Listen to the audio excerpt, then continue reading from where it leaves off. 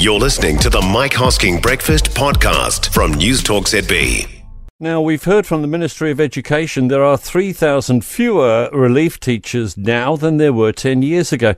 That's a fall of about a quarter. Not good when you're telling teachers and everyone else, of course, to stay home for a week if they should happen to get COVID.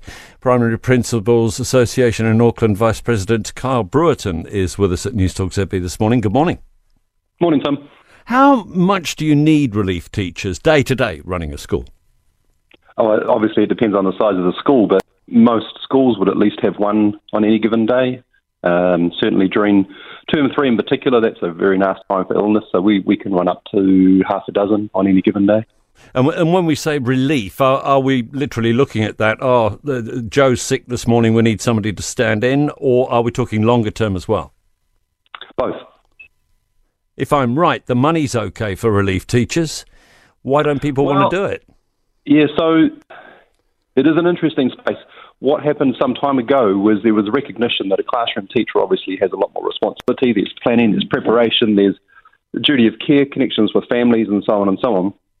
Whereas a reliever comes into the day, cares for that class, and then goes home. So their salary was actually capped at a slightly lower rate than a typical classroom teacher. So they do have what we would consider a cap, which does make sense on the face of it. However, there is an assumption there that they therefore work every day of the year, and it would be fair to say that if you're a career reliever, that's not the case. There are certainly times in the year where it's very, very light, and often that would be at the start of a school year, start of a term.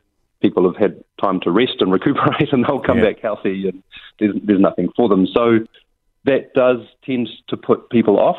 The other piece too is that on any given day, you can be anywhere in Auckland, so there's huge travel commitments, albeit there is some payment for that. But the time it takes to commute around Auckland in particular really is quite a big issue for people. The other part to that is that you walk into a space that you just don't know the people in front of you, so you can be doing anything on any given day, and that's not for everyone. So you seem to be suggesting that some kind of premiums needed, like a day rate that would make it more attractive? I don't know that that's going to solve the problem, because what we're really talking about here is an issue that's symptomatic of just a simple lack of teachers in general. So it's right. Not surprising we're seeing less relievers when we know that there's less teachers out there as well. You know, only going back 10 years ago, I'd get 100 plus applicants for a job. Now I'm lucky to get 10. So that leaves you in a bit of a spot day to day, just an overall shortage of teachers. Yeah, and for sure, and that we've been talking about that for some time now. But we have. I do think it's worth understanding why this is such an issue, the lack of relief teaching. So if you think about a typical day, if Yes is away and Jemima turns up, fantastic. It's not great, but it's not terrible, and generally they'll do a fantastic job for that day.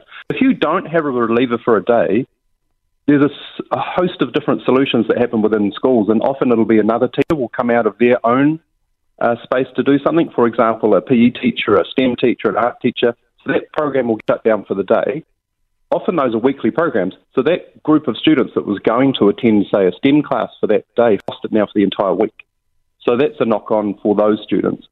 Alternatively, you might have a teacher who had a planning and preparation time, period or block or whatever you want to call it, and they then lose that and they go and cover a class. So their own class is now impacted because they haven't had time to prepare adequately for their own class. Alternatively, you might have some of your senior leaders will come out of their roles and go and look after a class. So then those school-wide issues are impacted.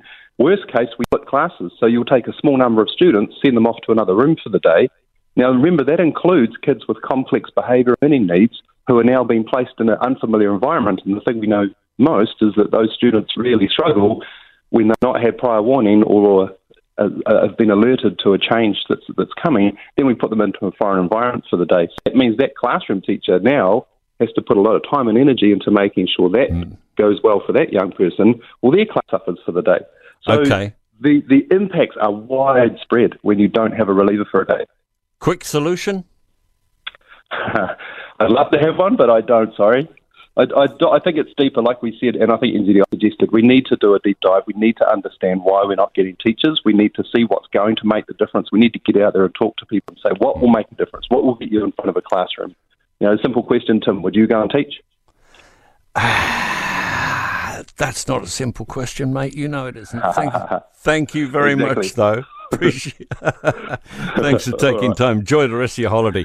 Carl Brewerton, thanks a lot, who is the Vice President with the Auckland Primary Principals Association. Truthful answer to that is no. I would not want to do that. I'd want to change a lot of other things in schools before I'd be prepared to stand in front of a classroom. For more from the Mike Hosking Breakfast, listen live to News Talk ZB from 6 a.m. weekdays or follow the podcast on iHeartRadio.